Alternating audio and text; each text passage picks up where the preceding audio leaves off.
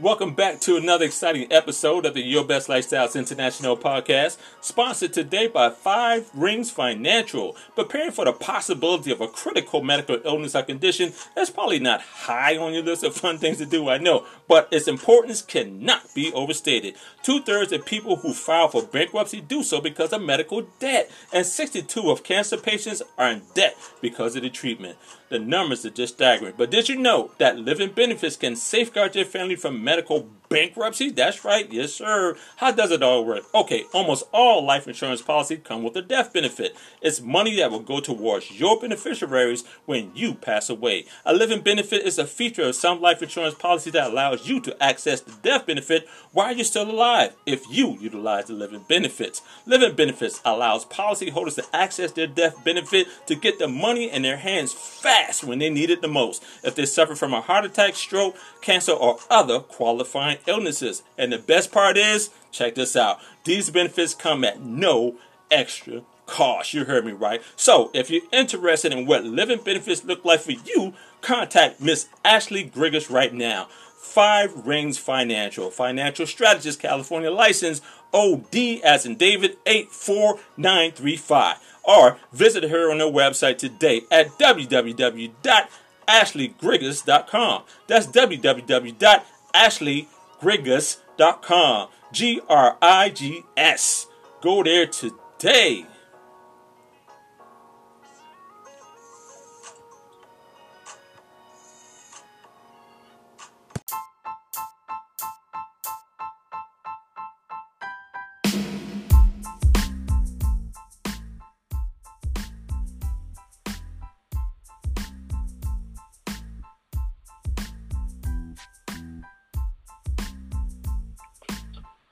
Welcome back, world, to another exciting episode of the Your Best Lifestyles International podcast. Happy Monday. We are here at the Ho Robinson Public Relations and Media Group Studio right here in Marietta, Georgia, on the outskirts of Atlanta. Thank you so much. I hope you guys are doing well. Happy Monday. It's almost June, okay? One more day and it's June, so that means we are halfway through 2021. And I was just thinking about that earlier because this time last year we were trying to figure some things out. But now here we are, and the question I want to pose to you guys is, how are you guys doing from then to now? If you're still here right now, you're doing great. In spite of maybe some of the setbacks or some of the rollbacks or some of the things that you had to deal with mentally and emotionally and all that stuff like that. Maybe you lost a loved one. Maybe you lost your career, but, high performers always find a way to survive, So think about that for a minute, Where were you last year this time, and where are you now? That's a crazy thing because there's so many people who are not here now, so many people who had to pivot, in their business, in their personal lives, in their family lives, in careers. That's very challenging. Back then. But you know what? Check this out. It's very challenging now still, because we're still in a pandemic. Even though they rolled out the vaccine, me, myself, personally, I am still on the fence about the vaccine because, I'm going to say it because I never really did trust the pharmaceutical companies and the government. I think it's all a money grab. But, that's just my own personal belief. Now, if you're one of those individuals who have taken the vaccine and you're good, then that's fine. Great. Congratulations. But for me, even when it came down to the flu shot years ago, they said, take the flu shot, and there's so many people end up sick. That freaked me out. But being a health and wellness advocate, I deal with so many people who are on so many meds right now, and the side effects are really crazy. So they need a pill for the pill. So when you're telling me, hey, take this shot, I'm not the first one to be standing in line, So, but however, if you are one of those individuals who may have taken the vaccine shot, more power to you. I know my mother and some other seniors and some friends that I know who have taken the shot and are not experiencing any type of side effects. Then I got some other people that I know who are more like, don't take this shot because it's doing, it's calling swelling of the lymph nodes and, you know, all that stuff like that causes stuff in women. And, you know, so it's for me, you know, it's like being a health advocate, and then I see and I hear both sides. So I'm a little, you know, trying to figure out what's the best route for me right now. But I'm good. You know, right now I'm good. So I hope you guys are doing well. Okay, here's the deal. With all that being said, I hope you guys are really doing your daily checks. You know, I like to check in with people and make sure that you are doing your mental and emotional checks, your spiritual checks, your financial checks, you're exercising, you're eating well. I'm talking about focusing on nutrition, right? Great food, not pizza and wings, okay? Let's get it, you know, I understand the emotional eating. So I hope you are stretching more, because a lot of us, you know, we working remotely, we at a desk, we're not stretching and really focus on posture and, you know, all those different things. I hope you're doing that. And I hope you're meditating as much as possible and praying as much as possible. And the number one thing, I hope you are practicing great self-improvement hacks, okay? Your greatest contribution to the world is you becoming a better version of you, okay? That's the biggest contribution. That's the biggest gift that you can give loved ones, is for you to self-improve always. And this pandemic is really showing us, how to self-improve if you have a growth mindset. If you have a, you have a set mindset, and, you know, you may be stuck right now, but this is a good thing. But if you look at nature, you look at the birds, you look at the insects, they are still doing what they're doing. You know, if you sit quietly and you just watch, maybe on your patio, on the front porch, maybe at the park, you see the birds are still doing what they're doing. The squirrels are still doing what they're doing. Ants, all these different things. The human species is the only species that has to adapt all the time. Okay, so you gotta learn how to adapt. Anyway, so I hope you guys are doing that. Okay, I'm running my mouth. Let me give some shout out to my sponsors, man, because I'm super excited. I got some new sponsors, and, you know, without them, you know, this will not be as, you know, rewarding and enjoyable, because people, you know, hear the voice, hear the podcast, and they want to, you know, invest and, you know, do all these great things like that. So I want to say shout out to Glossy Teeth Whitening System. It's a brand new company that's starting out, launching next week. You know, thank you so much for the Glossy LED lights. You know, if you really want to whiten your teeth, you know, which is a big thing. A lot of people say, you know, the eyes are the window of the soul, but, you know, the mouth, what about the mouth? You know, a lot of time oral health is great, okay? You need to have great oral health, okay? So if you're a business owner, if you're out in public and you're doing your thing, you know, in front of people all the time, you want to make sure, because people is always watching in your mouth. You know, they want to know if your teeth is clean, if your gums are right, you know, if your breath is fresh.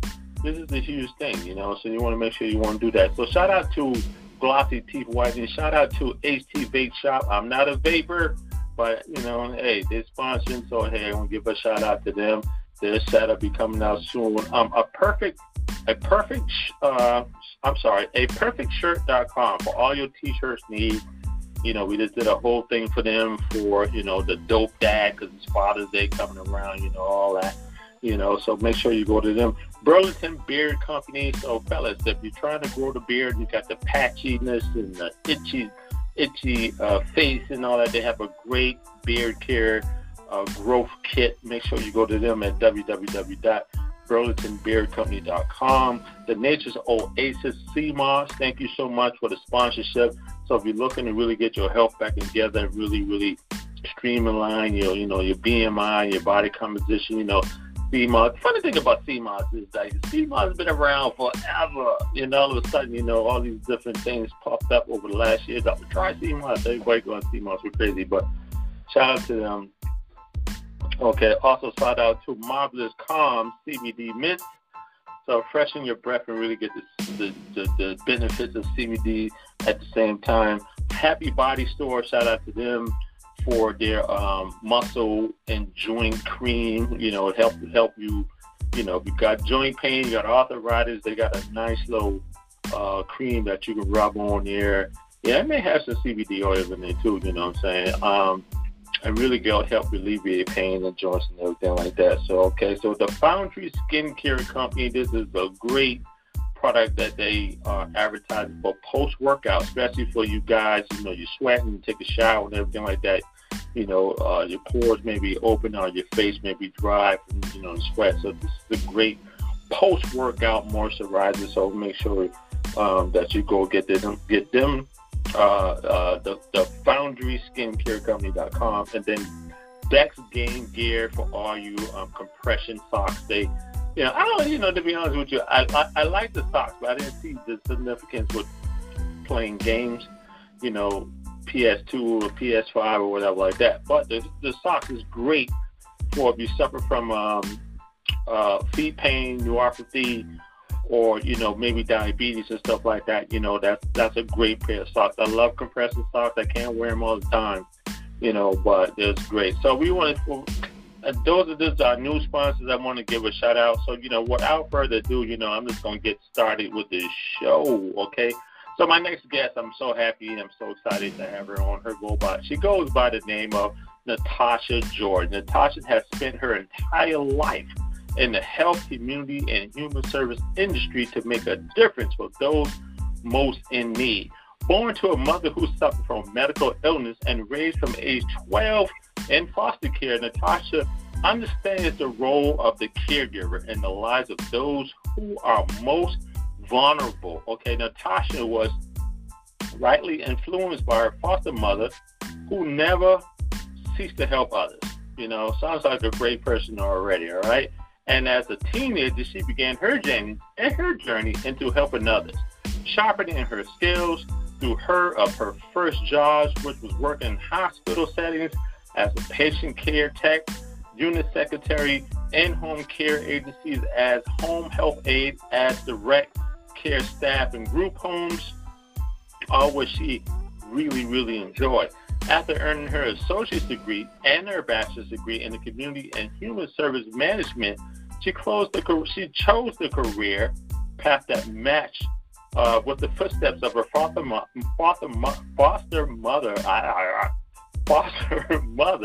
and help others just that she helped her. I'm gonna start right there, and I'm gonna come back. So, welcome to the show, Natasha Jordan. How are you?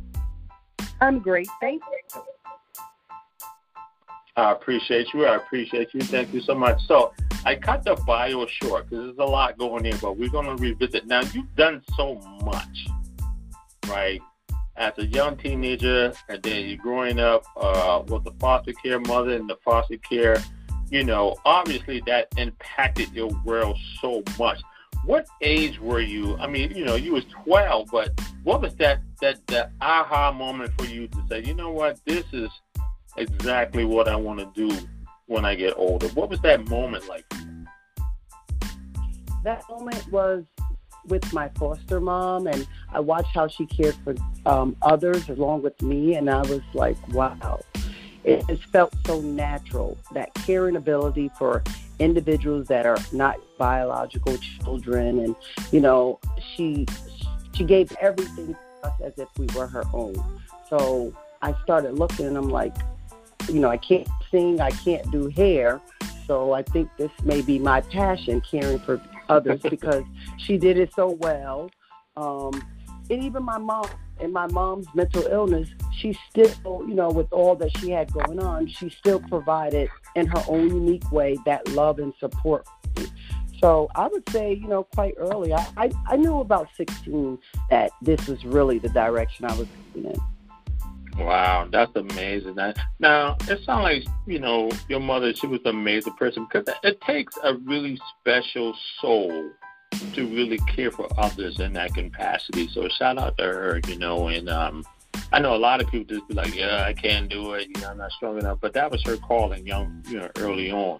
So, you know, how, moving forward right now to this, you know, fast forward to year 2020 in your profession, what changes have you seen with the work that you do with COVID-19, 2020 up to this point right now? Because I know it had been a little challenging for you. Definitely. In my current field, we deal with individuals that are vulnerable to society already without a pandemic. So with the pandemic, it just increased. So we're now having to make sure that they're a little safer, especially for those individuals that don't have the proper safety or social skills. So we're doing a little bit more of, we need to teach you proper universal precautions, and this face mask wearing things. I deal with individuals that have intellectual disabilities. So not often are they aware of how to protect themselves and the elderly. So we're having, teach mask skills and ensure that they wear a mask, as well as the hand washing is important, but it's more important now than ever. So it's adjusted, and then you're telling individuals, the beginning, it's like we need to stay home, when part of my profession is to teach individuals how to integrate into the community. And now I'm putting a stop on that to prevent their safety. So we're balanced, but we're doing good. So that's all I can say is, that we're doing better, and we're adjusting very well. That's awesome, man, because, with this pandemic right now, and because I keep saying that because I call it COVID 21, because, it's 19, then we roll into 20 really heavy. And we still hear a little bit, certain parts of the world, like India, is really being impacted, and Canada is still going through a lot of things. And the United States, certain parts of the United States are being, relaxed a little bit as far as mask taking and everything like that. What I've been seeing now, Ms. Jordan, is that even though, like, the state of Georgia, especially in the Atlanta area, like, the people, the government here is like, oh, you had your vaccine shot, you can relax a little bit, but I'm thinking, I don't trust everybody, because I don't think people just got tired of wearing masks, and now I just see people walking around without any mask on, acting like they may have taken a vaccine shot. I don't know. I don't trust them. But how did you personally, because I know, you deal with a lot of people who are suffering from mental ill, but how did Natasha really take precautions for her own self? Because it sounds like what I'm reading your bio, it sounds like you are a really helper, a people person, a caregiver. But at the same time, I know in the past, a lot of people who are caregivers or who are in your industry, they tend to put themselves on the back burners for others. So how has Natasha Johnson prepared herself personally, to make sure that she's the best version of herself when she goes out there professionally? Because I know it was challenging for you. Exactly. Well, I'm doing the same. I'm doing what everyone else is doing. I'm wearing the face mask. I'm ensuring, the hand washing, the social distancing. So I'm maintaining the same standards as everyone else. We're watching the news to make sure that, we're doing what we should do. I'm in contact with my health provider to make sure that I'm still, in health, a great health, so optimal health, so that I can ensure that I'm prepared for everyone else. But I still have the same lifestyle in a sense, because no matter what, because I'm a provider, I still have to go on. So when other areas of the world we're shut down, we never had a shutdown, so I still had to continue each day. I just have to ensure that I maintain, optimal health, that I keep the clients as healthy as possible. I encourage my staff to stay as healthy as well. So nothing stopped for us, maybe a little less activity, but it wasn't like I could close business down and not operate. I still had to go forward as if we were at hospital, a nursing home. Even so, I still had to push through. Mm-hmm. Yeah, it's very important, especially if you are the face of your business and your brand, and you have to make certain pivots and adjustments mentally and physically and financially. And I tend to ask that to a lot of entrepreneurs, to see how they're doing psychologically and mentally, because it's such a huge, transition, and we have to make sure that we ourselves are in a great place to make sure that everybody else who we are serving can really rely on us, because we become that thing. We become that pillar in the community where people say, look, I need you It's very challenging. So I had to ask that question. So, and give me a run through of a typical day for you in the morning. What's your nutrition like? What's your fitness routine? Are you meditating? What are you doing? When you first get up. Well, when I first get up, I'm looking at my phone to make sure I had no emergencies at any of my facilities during the night. So I wake up, I look at my phone, which I probably shouldn't, but I have to. So I wake up and I look at my phone, and then I kind of, just take a stretch and think about how the day will progress. I'm always thankful to God for allowing me to wake up. So that's the first thing. And then, I try to have some water as much as I can. And then I immediately start. I'm attempting to work on my health journey a little bit better with exercising and fitness. So I'm doing that a little more. Especially with the COVID, I'm doing a little bit more fitness. And then I do that. And then, I get my day started with working. And, I kind of just take a deep breath a lot of times. And it's important for me to make sure that mentally I'm grounded, because there's so many individuals that depend on me. Like, I don't never have a moment where I can shut off. And, like the question you asked earlier about the challenges, we're based out of Florida. So, COVID is unlike anything we've had in my time. However, we deal with hurricanes. So we're kind of, from June to November, I'm always sitting in a place of this could happen at any time, so right. I just have to stay ready. I have to stay ready.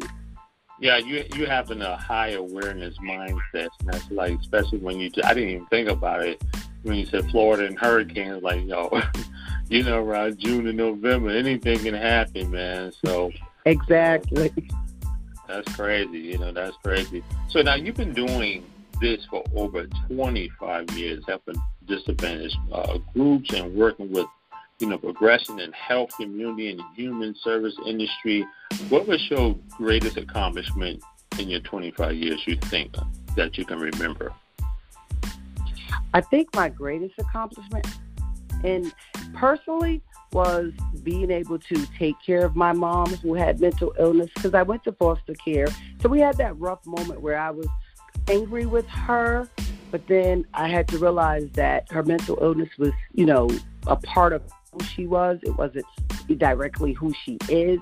And so I think that caring for my mom up until she passed away in 2017, that was a great accomplishment, because it takes a lot for a child to accept all of the mother's strengths and some of their weaknesses and still give her excellent care.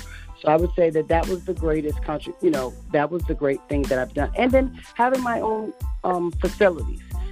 At one time, I only wanted to consult, and I was telling friends and family, and they were like, "You do it to them?" I was like, "No, I don't want the responsibility." But then I just decided that this is just my calling. So I think, being able to care for individuals and to do it full time.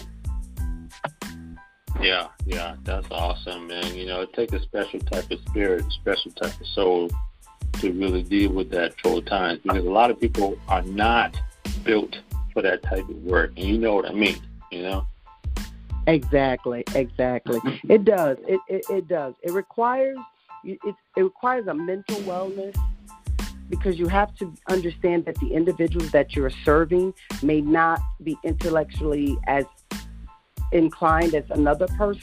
So you have to understand that they may require you to interact with them differently than maybe you would with your children or other family members. So you have to have a patience more so than with your own family, because these are individuals that at any point in time, they may have some behaviors that require them to be redirected. So it's never personal. So each day is a new day, and that's how we operate. Yeah, that's awesome, man. So let's talk about your 4-day theme masterclass. Let's talk about that. How did that come about? Well, I've had so many people go to ask me, can you teach me? And for so long, I was like, I don't really want to teach anyone, because I was apprehensive about teaching anyone to come into this field, because I didn't want to be responsible for individuals coming in and not really having a commitment to the individuals we serve. It is, it's a great place to work, it's a great field to have an opportunity to help individuals. However, we know that sometimes, in this field, individuals who are vulnerable, they become targets of abuse, of neglect. So I was apprehensive. I was like, I don't know if I want to teach anyone that. And then one day I was sitting with a couple of friends and family, and they were like, you really need to teach people what you do. You always have a lot of individuals asking. So we thought about it, and I said, well, how can I do it in a manner that would be exciting to me, in a manner that I could get the most information out? And so I said, well, it's not a master class where typically, some of them are one day. I wanted to create a forum where I could ensure that everyone got as much information as possible. So I said, well, let's do 2 days in person and 2 days online, so that I could ensure you had all the information you needed to make the appropriate decision if you wanted to move forward with owning, or operating one for someone. Because it's very intense. It requires a certain kind of person, a disciplined person. Yeah. Now, how are you able to, let's say this. Are you able to immediately identify qualified students or candidates who think that they want to be in it? You know what I'm saying? Can you identify them and feel like, hey, I don't think that he or she may be a good fit for it? Because some people just might want to do something, just to try to make some money versus service, Can you identify the people who really want to do it versus the ones who just want to get a check? Well, I normally, if someone approaches me and says, oh, I heard you have a group home and I heard you guys make a lot of money, they're not an ideal candidate. Because the true fact is that while we're able to take care of our families, it requires resources to ensure that the operation continues. So I'm not going to tell anyone that you're going to be, Bill Gates or Bezos. I'm going to say that we're able to do what we love to do, and we're able to ensure that we can take care of our families. But I'm usually very cautious of the questions that an individual asks me. If you're money driven, then you're probably not the best person to own or operate your own facility. Sure. And most of the time, also, when someone has a story and they tell me a story when I'm talking to them, like if they say, oh, I came from foster care, oh, I have a cousin in a group home or an aunt in an ALF, then usually there's a connection. So they make better students than others. So, but anyone that first question is about money, they're just ideal, not a great person for this field. Yeah, and you made a great point when you said people who grew up in a foster care or they grew up in a group home. So they have empathy. They have a greater understanding of what it takes, to do this type of work. And then they can really be sympathetic to people who are suffering and struggling themselves. So, they can have the increased patience and understanding, to make them a great caregiver as well.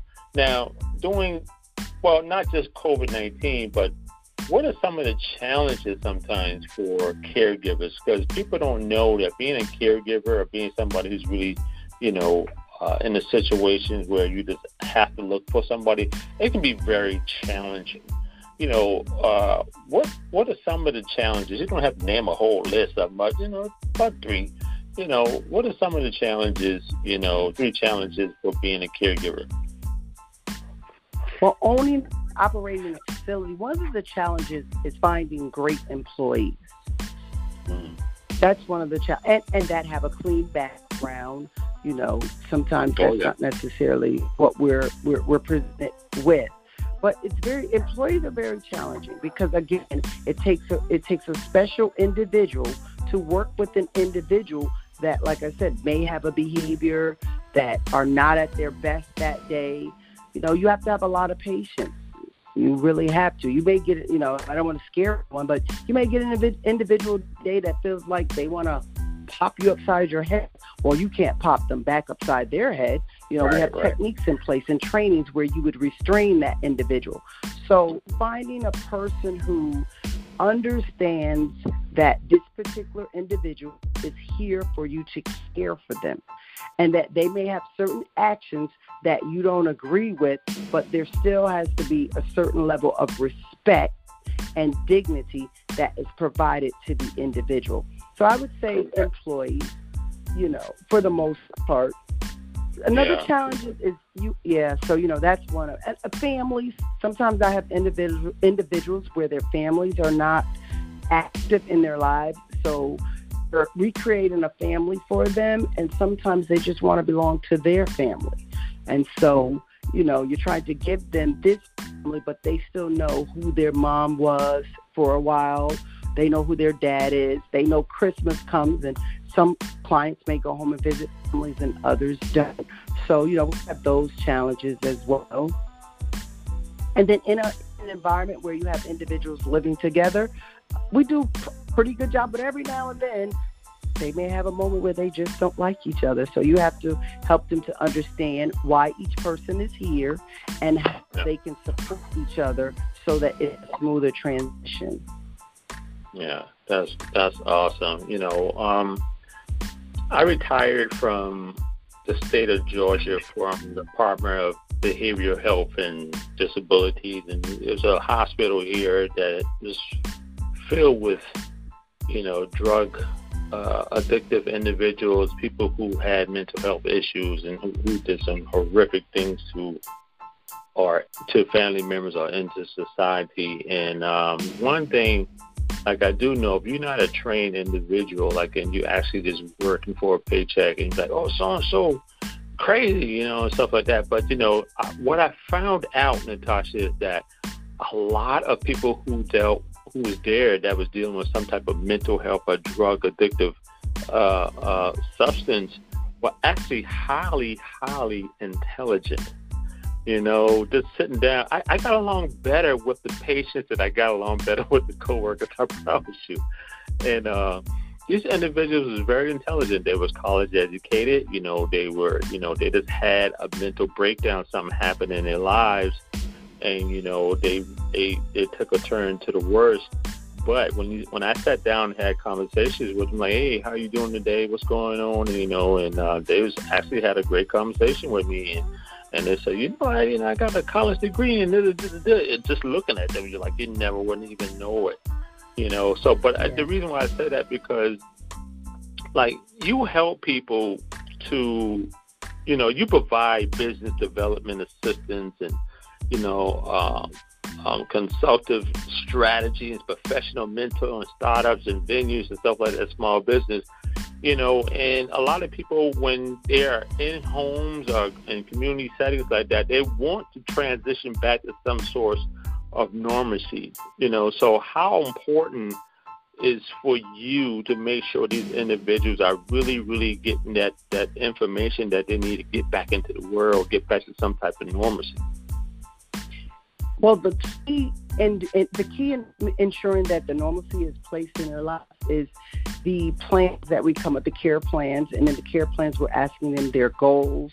We're asking them what would they prefer to help them with over another. We're asking them, what does it look like if they were able to live with their families? What does it look like if they were able to live on their own?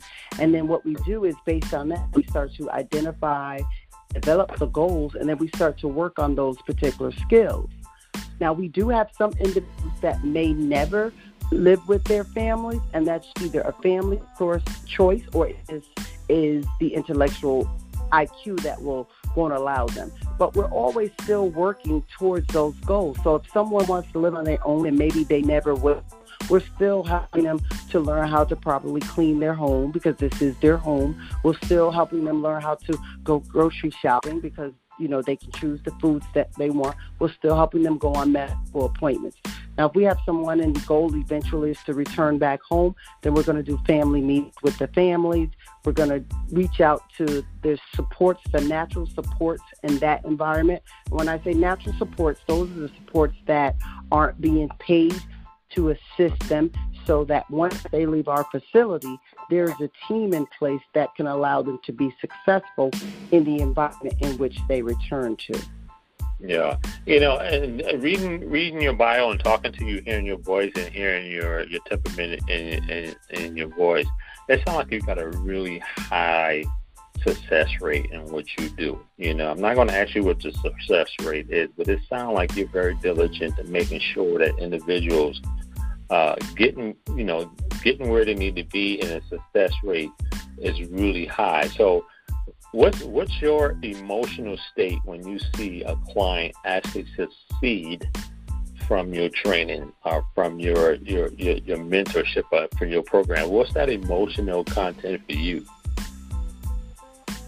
Well, I'm always emotional because they make accomplishments each day, whether it's my little milestones or whether it's major. Because remember, I have some individuals that the IQ is lower than 65.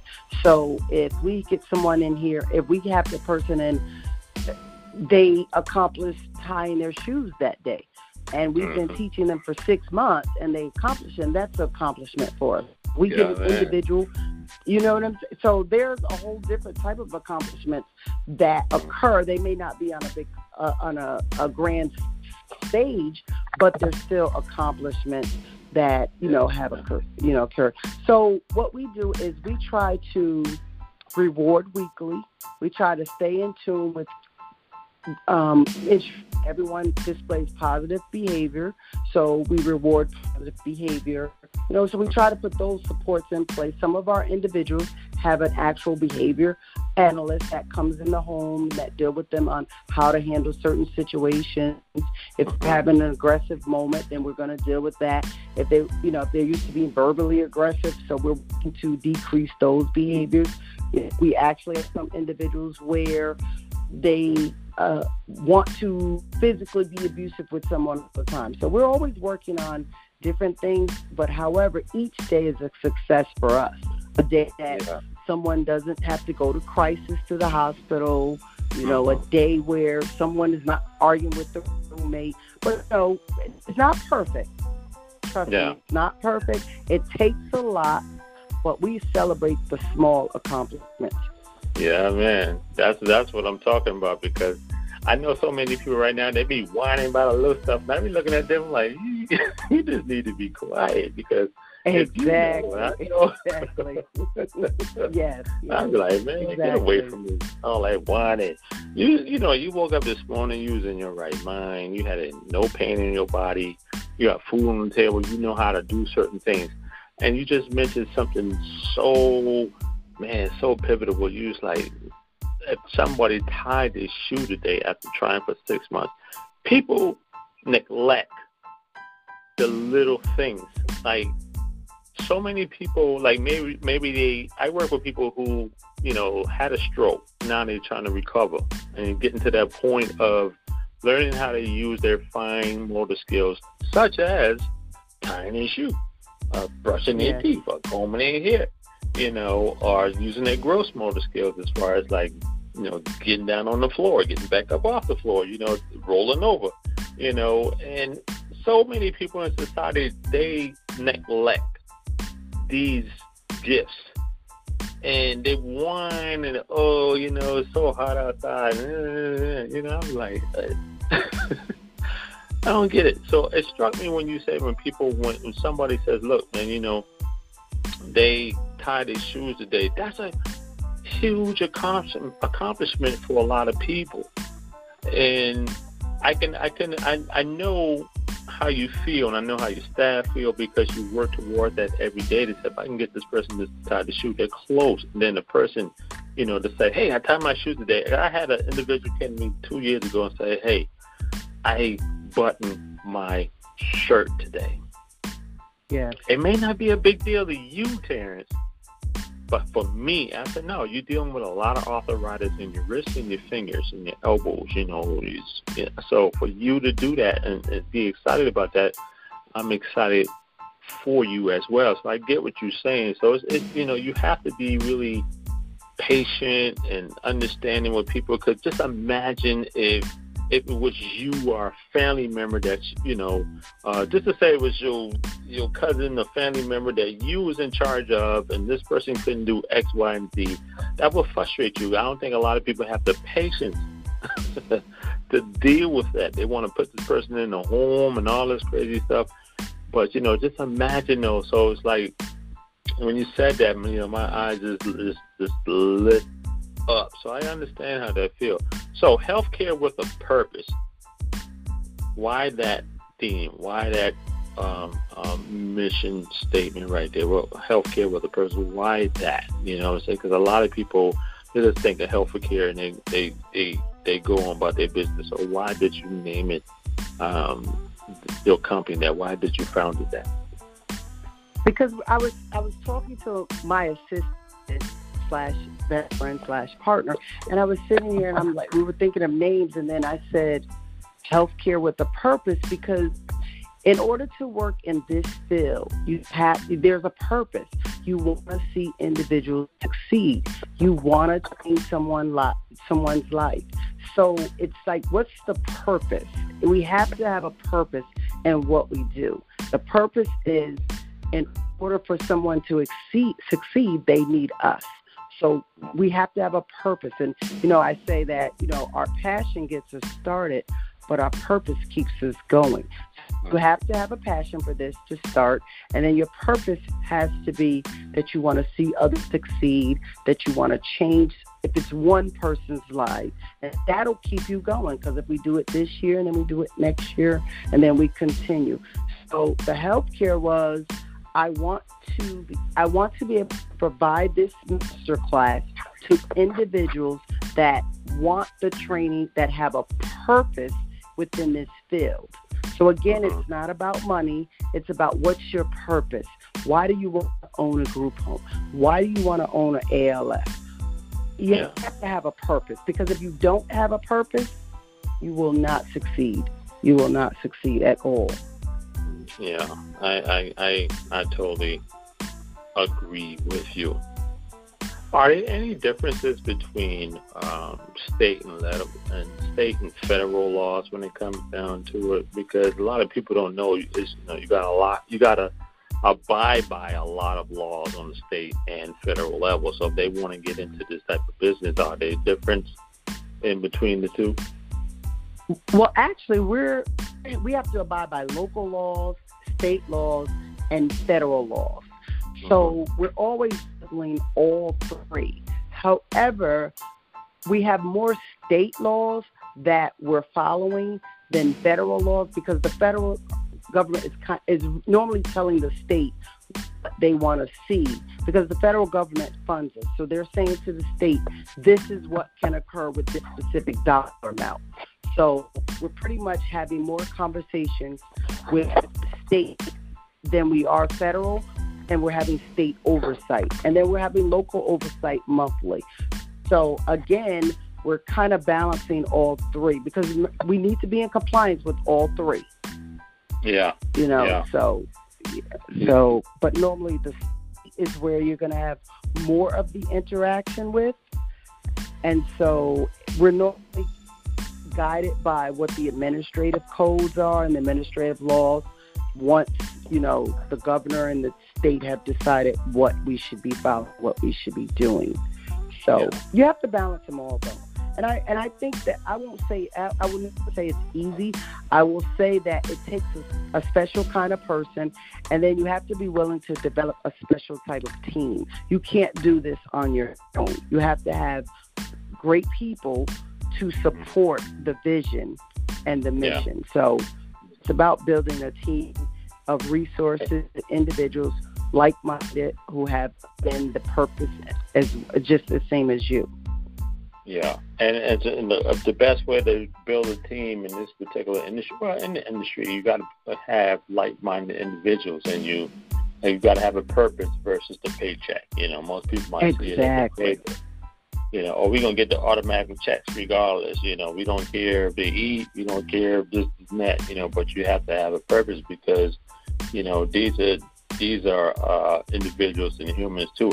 One thing that was crazy to me during COVID, when it was talking early part of COVID last year, they was talking about, how to do this and how to do that. They really was not really focusing on the individuals who was dealing with mental health issues, or maybe the handicapped or disabled. They was only talking about the healthy body of the public, and it kind of reminded me, Natasha, of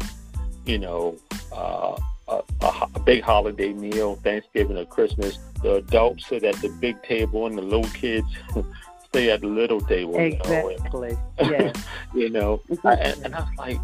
And I was like, because I was working with so many individuals who suffered from joint pain and stroke and cancer, like doing these talks to COVID and shut in, and they really wasn't talking about these individuals. They really wasn't talking about the population who suffers from mental health illness, as far as depression and anxiety and PTSD and adult ADHD and, the meds that they're prescribing, and a lot of people who were extroverts was actually now forced to stay inside and becoming introverts. They couldn't deal with that, and domestic violence went up by 45%, and it's like people was on edge, So, I mean, during this time, I'm working with individuals who are really, really saying, hey, Terrence, I'm going through some things right now, and they got me on this med, and it's causing me to gain weight, and I'm spazzing now because I'm in the house, it's just crazy, but it just, it takes us. You have to be a strategic listener to really help people, pretty much get off the ledge when they're going through some things. When, I used to play music for my one client. I used to, don't push me because I'm close to the edge. I used to play that song for her. Yes. And she said, thanks for playing that song. I got it on repeat, and that really helped her. And so do you find individuals on your day two who have a problem with negative self-talk? Do you hear it a lot, and if you do, what do you do, or what do you say to individual to help them really kind of like, really talk, affirmations or anything like that into them? Because it's challenging, I know. It's very challenging. And that's where throughout the day, we're always telling our individuals how much we care for them, how much we love them. We're always giving hugs without it getting inappropriate. We're always just reminding them that they're a human. I don't encourage my staff. Actually, I forbid it. But we don't say you're here because you have a disability. We usually say you're here because you needed some extra assistance with being a better person or being the great person that you are. So they're constantly reminded of that.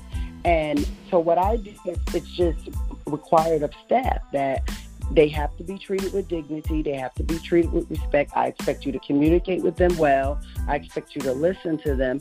And I expect you to ensure that they feel loved. And I tell my staff that the home is the consumers. You're a guest in their home. So I expect you to operate within their home as a guest. And when we do all those things, then they're empowered.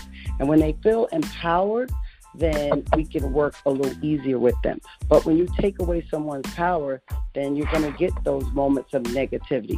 And then I'm a person who, with losing mom, and that was traumatic for me. So now I'm really big on, I don't want to hear it, especially from the staff. The clients, I understand, but I'm very big on, let's not do that today. Let's find something that we're thankful for today.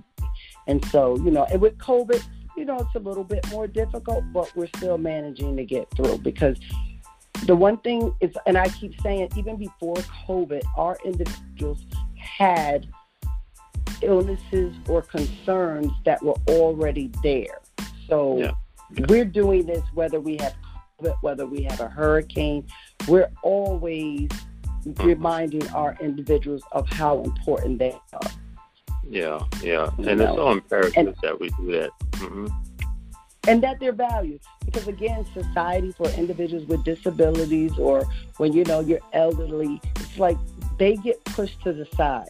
And so if there's not someone like yourself or I advocating for them, then they're just like, oh, that's just so-and-so over there. But our job is to ensure that whoever they encounter understands that they're a human being. The disability is not who they are. It's just something that they have. Right. Exactly. That's awesome the way you said that, man. It's so important. So, I just want the listeners, when they come back and hear this, I want them to really slow their life down and be grateful for all the things that they have, that the things that you are in control of. Because when you hear shows like this, or stories like this from individuals who are basically, Natasha, you are in the trenches. Okay, this is like a battleground. Most people, they don't want to jump in that ditch with you and help fight this battle. And so for listeners, I want you to really, really pay attention and listen to this show, because you need to do something to join the fight.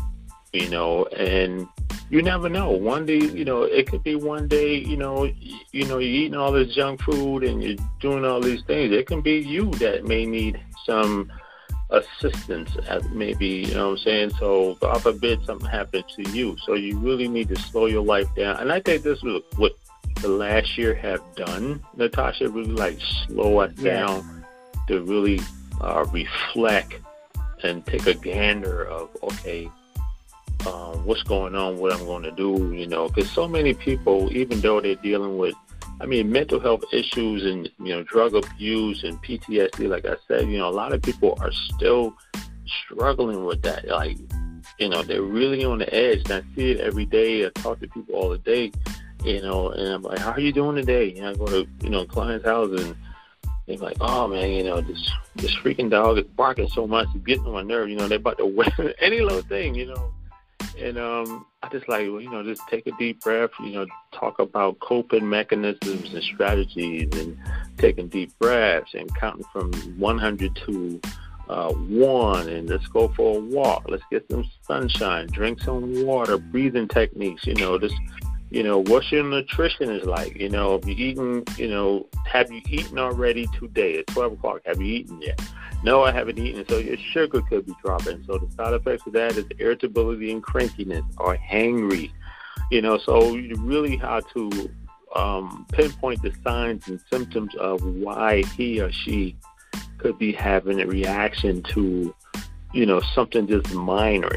Anything can be going on. So to be the active listener and, really be a strategic part of their life is say, look, okay, deep breath, let's meditate, let's go sit outside in the park. It's a very important thing to do to help people, man. And once they start to come down off that edge, they're gonna look at you like, I don't know what I'm gonna do with you. I don't know what I'm gonna do without you. And it's like, but for you or for me, it can be a very great emotional and mental stabilization for us as well, because it's like, man, I'm great at what I do. This gives me gratitude. This is the purpose to really help other people strive to get to that point of a quality of life or activities of daily living, to really get back to some sense of normalcy. Because if we all screwed up, I was screwed up last year, and I'm like, what? I didn't know what was going on. Yeah, so I'm glad. So listen, this is the Your Best Lifestyles Health and Wellness International Podcast. I'm your host, Terrence Hutchinson. I'm talking here with the very, very, very accomplished and lovely Natasha Jordan. She is the founder, the owner of Healthcare with a Purpose. She's out of Florida. What part of Florida are you in? Miami. Miami. Now, listen. Yeah. I love Miami. Your hands are full. Yes. Your hands are full. Miami. Yes. Miami, stand up. I love you guys. Natasha, your hands are full. Okay, I commend you. I congratulate you for being a force down there to deal with a lot of issues, okay? Trust me, and I know you probably get people from every culture, Exactly. coming in. Yeah, and that's another thing. And let's talk about that right quick.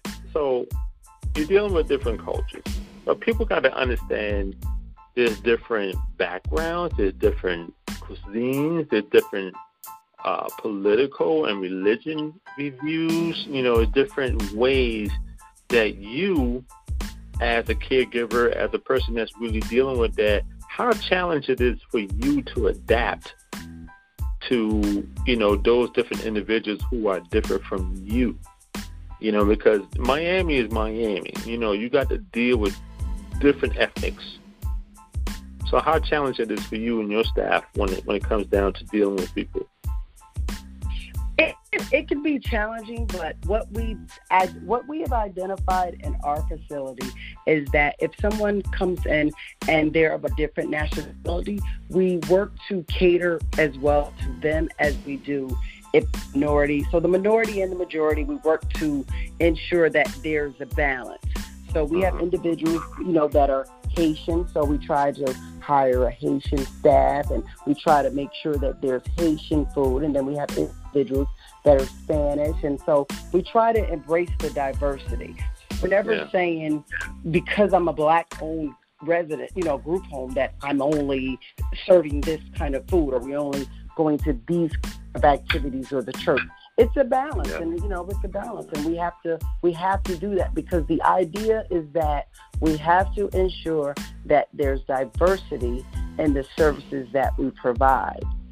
That's and right. So, and like my best friend, who's my assistant / business partner, all in one, she's Spanish, so it works. It's just a balance, and so that helps her to assist me in areas where I may need, a Spanish-speaking individual, and, vice versa. So we balance it. But Florida is, it's different.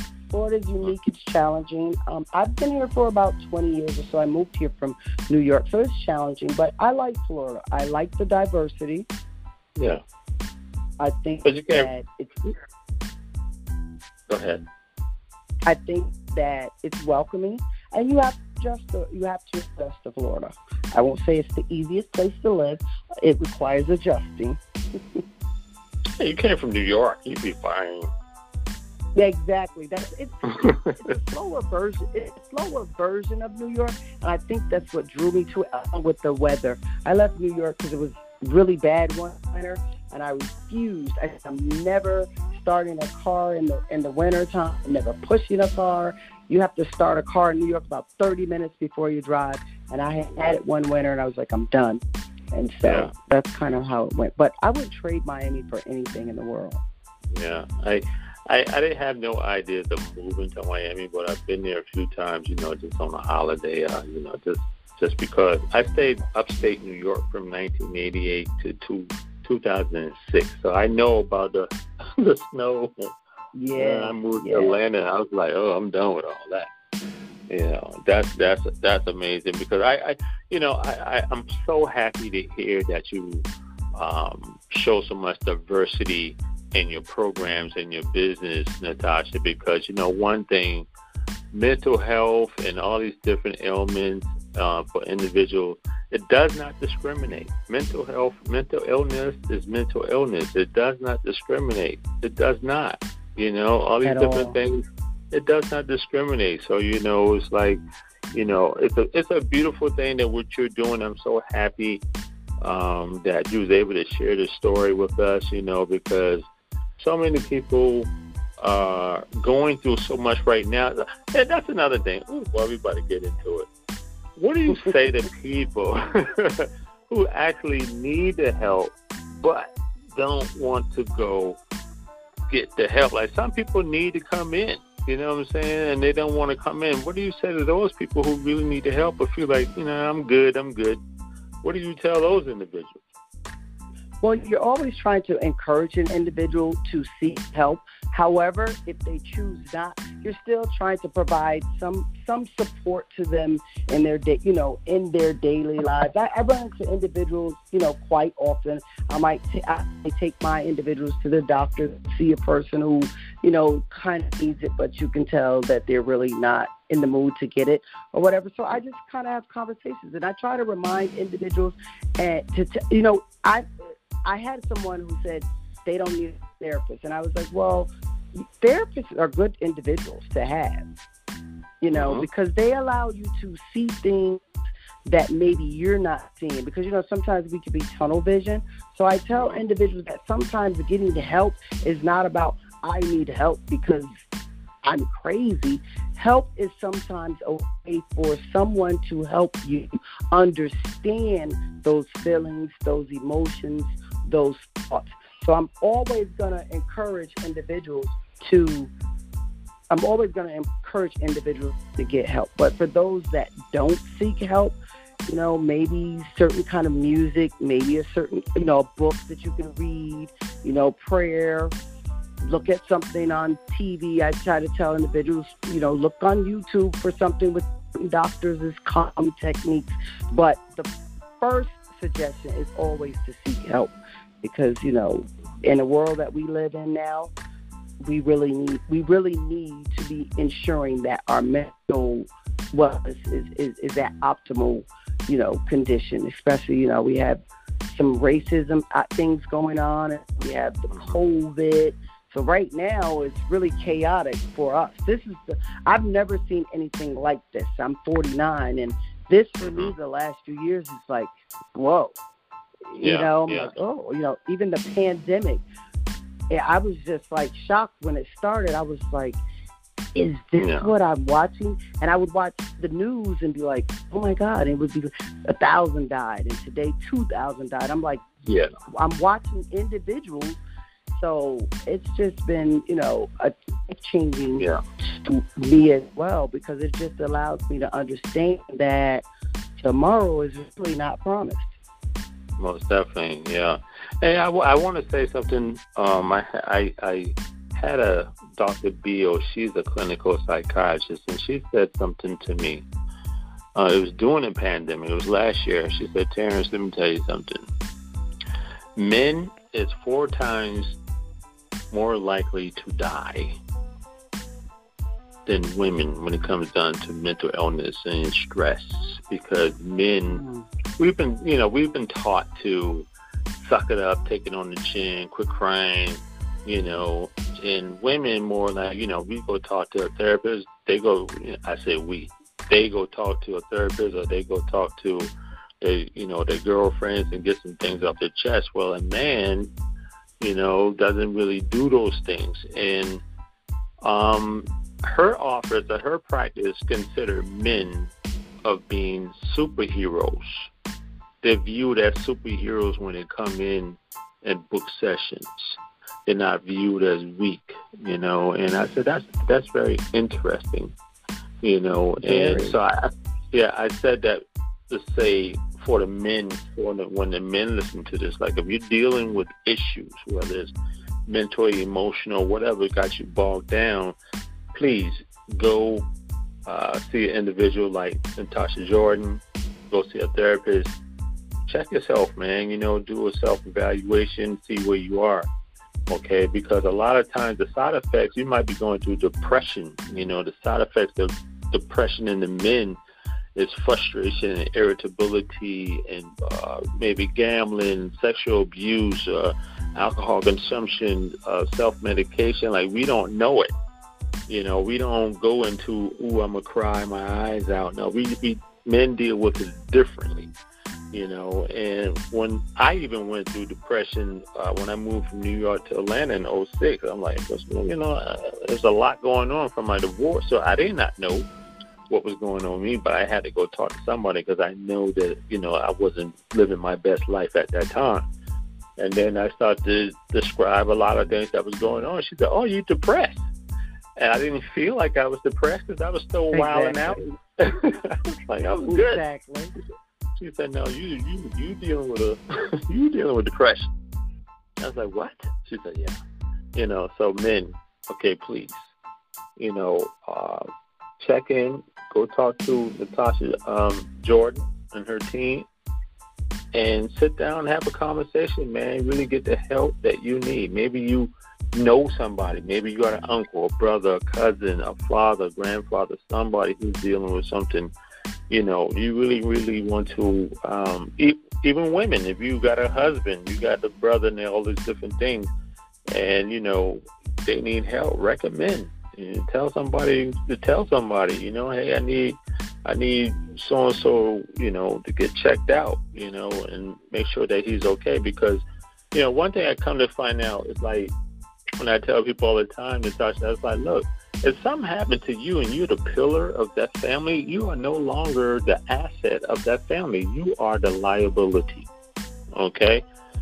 Certainly. Your life slows down if something happens to you, whether you get in a car accident, you had a stroke, whatever, diabetes, your life slows down. Everything slows down. So now people got to potentially start taking care of you, and that's the part that scares me, because I don't want nobody taking care of me. I want to be 100-something years old, still in my right mind, driving my car and all that, whatever it is. I don't think I want to have nobody take care of me. But if something happens to me, I'm pretty sure that somebody may take care of me. That's the scary part. But, I agree. Yeah, just get help, just because, like you said, these times are unprecedented. These are unprecedented times still. And last year, I can imagine what you and your staff was going through, for the last 2 years. Like, what is happening, But, I bet you any money that made you so much more of a better person, as a better caregiver, as a better business owner, as a better boss. It was challenging, but it probably tests your resolve and help you to, wear a lot of hats and peel back a lot of layers. Do you agree with that? Exactly. Oh yes, definitely, definitely. Because it was something new. Again, it's new, and you're saying, okay, we're going to wear masks, and we're going to put on gloves, and now we're going to social distance. And how does that occur in a facility where we're already in a house and close proximity? And then remember, my staff still have to go home to their family, and what happens if 4 staff are out? So it was all of these thoughts. So it was like, take a deep breath, and then we just had to figure it out, and we did good. I have to say, my staff did an excellent job. I commend them, and they're still doing an excellent job right now, because we're still, identifying what's next for us as a long-term care facility, because, we have to make sure that people are ongoing. We've been doing the vaccine, the clients. So that worked out good, because it was like, okay, they've all went through that process. And so we're just taking it day by day, but we're just making sure to be present in the moment. We're not saying, okay, it's over and it doesn't exist, because now we're more aware than ever that something could happen. I mean, I'm sure in 1918, you never thought pandemic. You see it on the TV, you hear it may happen, you're watching movies, but you're like, oh, wait a minute. They said we're in a pandemic, so you just have to stay in the moment. And now we just understand that anything could happen. So while we were prepared before, we want to ensure that we're better prepared, because what if something like this happens again? Yeah, you want to be ready. And it caught a lot of businesses off guard, obviously. It caught a lot of, manufacturers of, hand towels, sanitizer. It caught everybody off guard. So people were scrambling, trying to get it right. And I was one of them, but I was like, you know what? Let me fall back, because I'm a health and wellness consultant. So I'm like, let me fall back and take a look. And once I did that, and I started going through like my pantry and underneath my things, I didn't realize how many bottles of sanitizer I had already had in place. I didn't know. Exactly. I'm like, oh, you got a lot of soap, and it's like, oh, we got food. I'm like, oh, we good right now. Let everybody else go crazy. And then it was time for, so it just, you got to stock up, man, and you got to be prepared. But, It's I don't think that we'll ever see anything like this again. This is the first time I've seen some stuff in my 53 years. But this is like totally, it's crazy. However, I know a lot of people who are high performers, and they were able to shift so much and really come out on the other end of this pandemic. Like they couldn't hire enough people for the help, so it kind of like benefited them a lot.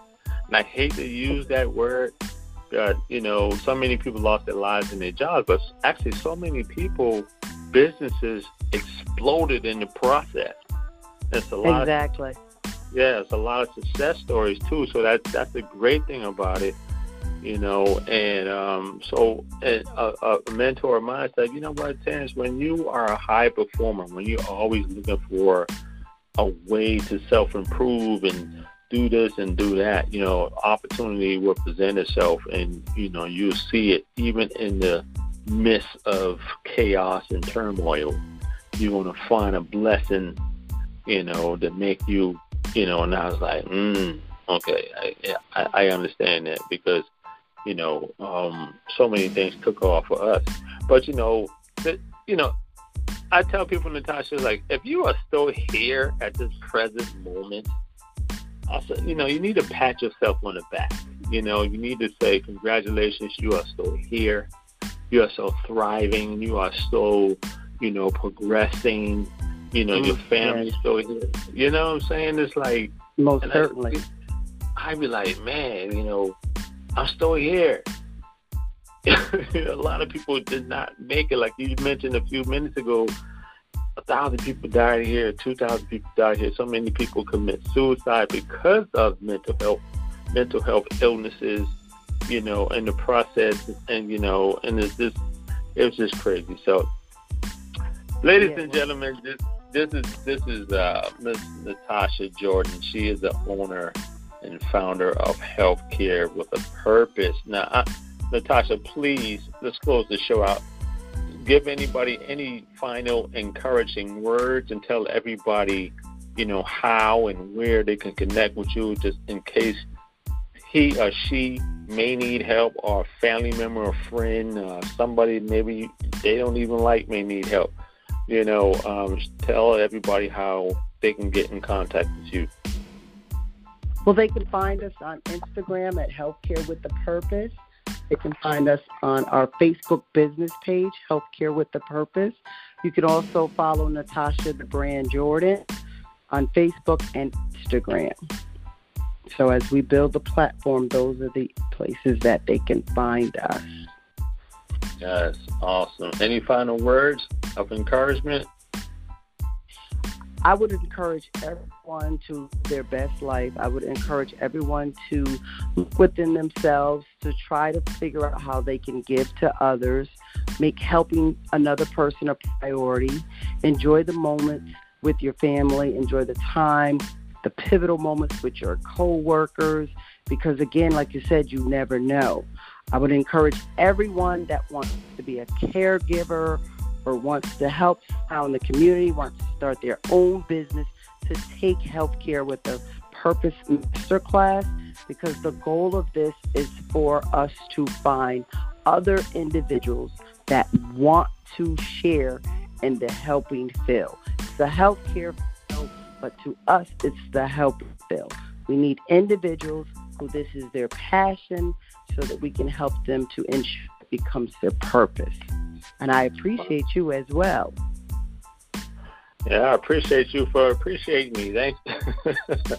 Thank you so much. At first, I want to say, thank you so much for being on the front line and doing all the amazing things that you're doing in the healthcare industry, because I know it's been really challenging for you as well. A lot of times we congratulate the nurses and the doctors and, police officers, but we don't really touch on individuals like yourself and your team and your company and what you guys are doing. Like, this is some real work. This is not for the timid and the faint of heart. This is real frontline work. So I want to say, I appreciate that work. I appreciate what you're doing in your communities, not just in Miami, but potentially on a global stage, with the power of the internet and all these different things like that. So it's a major deal. So I want to say thank you so much for your commitment. Thank you. Thank you for your strength, your fearlessness, and your ability to really do this type of work, because it's not for everyone. Everybody does not have the intestinal fortitude to do this type of thing. You know what I mean? So spirit kicks in. You got to deal with a whole lot. So I want to say thank you so much for being on the front line. Shout out to your staff. Kudos for them for the support that they're giving you as a leader and all the work that they're putting in, even when you're not around, they're putting in that work, the education that you gave them, the training, and, all these different things come into place, because, it's like even when they're home, you said something interesting, you said because they are in the group home per se, wherever setting they're in, and then also, they have to go home, so they got to potentially go home to deal with their family members as well. And then, the way how COVID was running crazy back, last year like that, before the vaccine and stuff, that was a very dangerous thing. I know some people who quarantined themselves when they came from the hospital. They did not go home. They had to go through the back door and go up to the bed. You know what I'm saying? It was just crazy. Yes. So shout out to them. Shout out to all you guys. It's just I want everybody to take away from this show the importance of being patient, the importance of giving a little bit more extra from yourself to help others, okay? Because we are all in this thing together. We cannot make it without one another. I know sometimes you feel like you can't do with this person. I understand the stress. But sometimes I'm like, I don't want to deal with this person right now.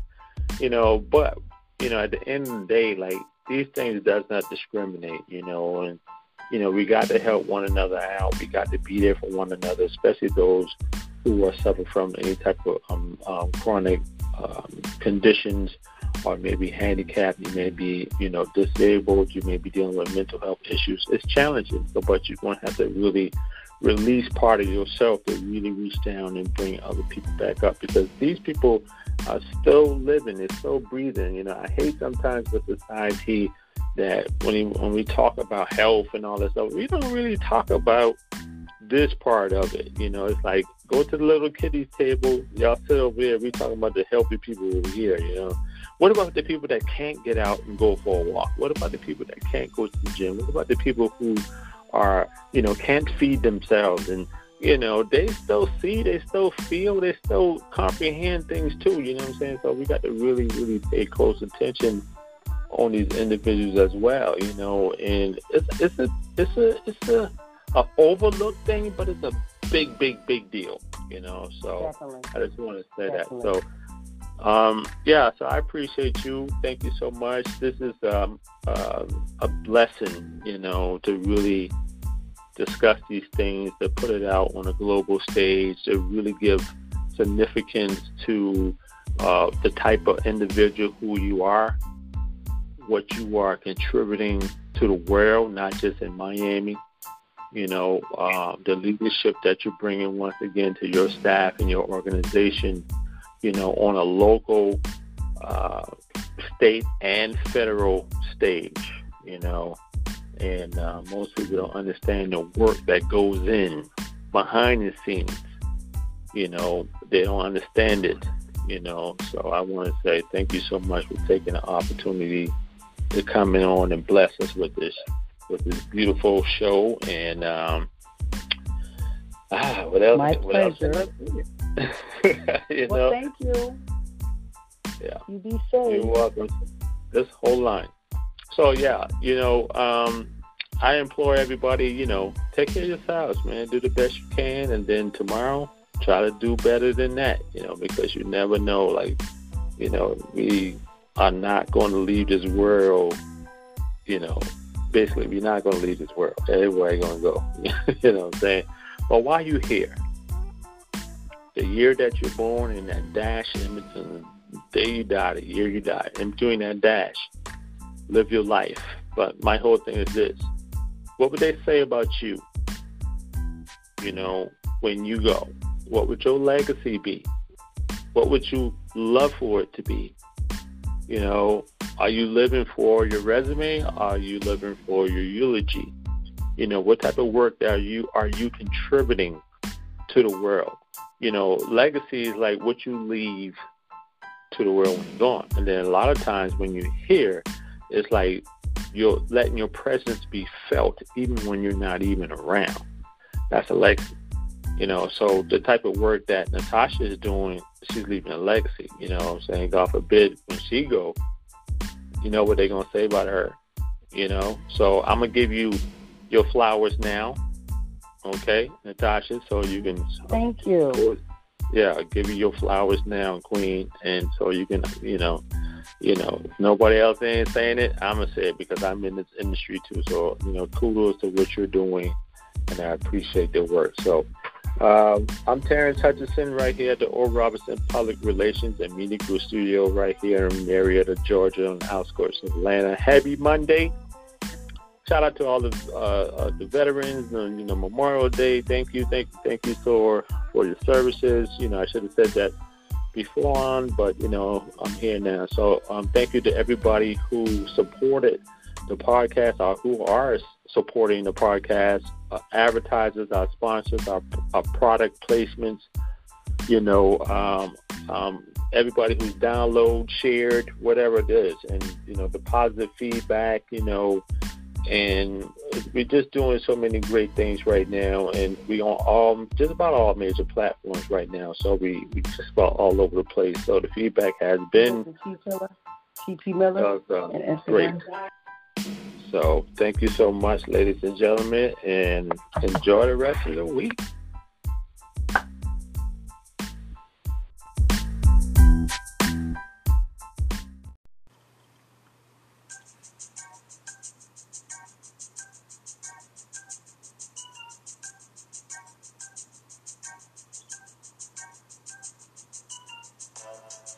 This episode of the Your Best Lifestyles International Podcast is sponsored today by Shop It's Fleeks Cosmetics. Check out their catalog for makeup and nail kits, scrubs, masks, eyewear, exfoliation packets, and much, much more. For your unique beauty needs, Shop It's Fleek is your one-stop shop. Discover your 6-step beauty routines and many other features only on their website at www.shopitsfleek.com for all your affordable beauty needs. That's shopitsfleek.com.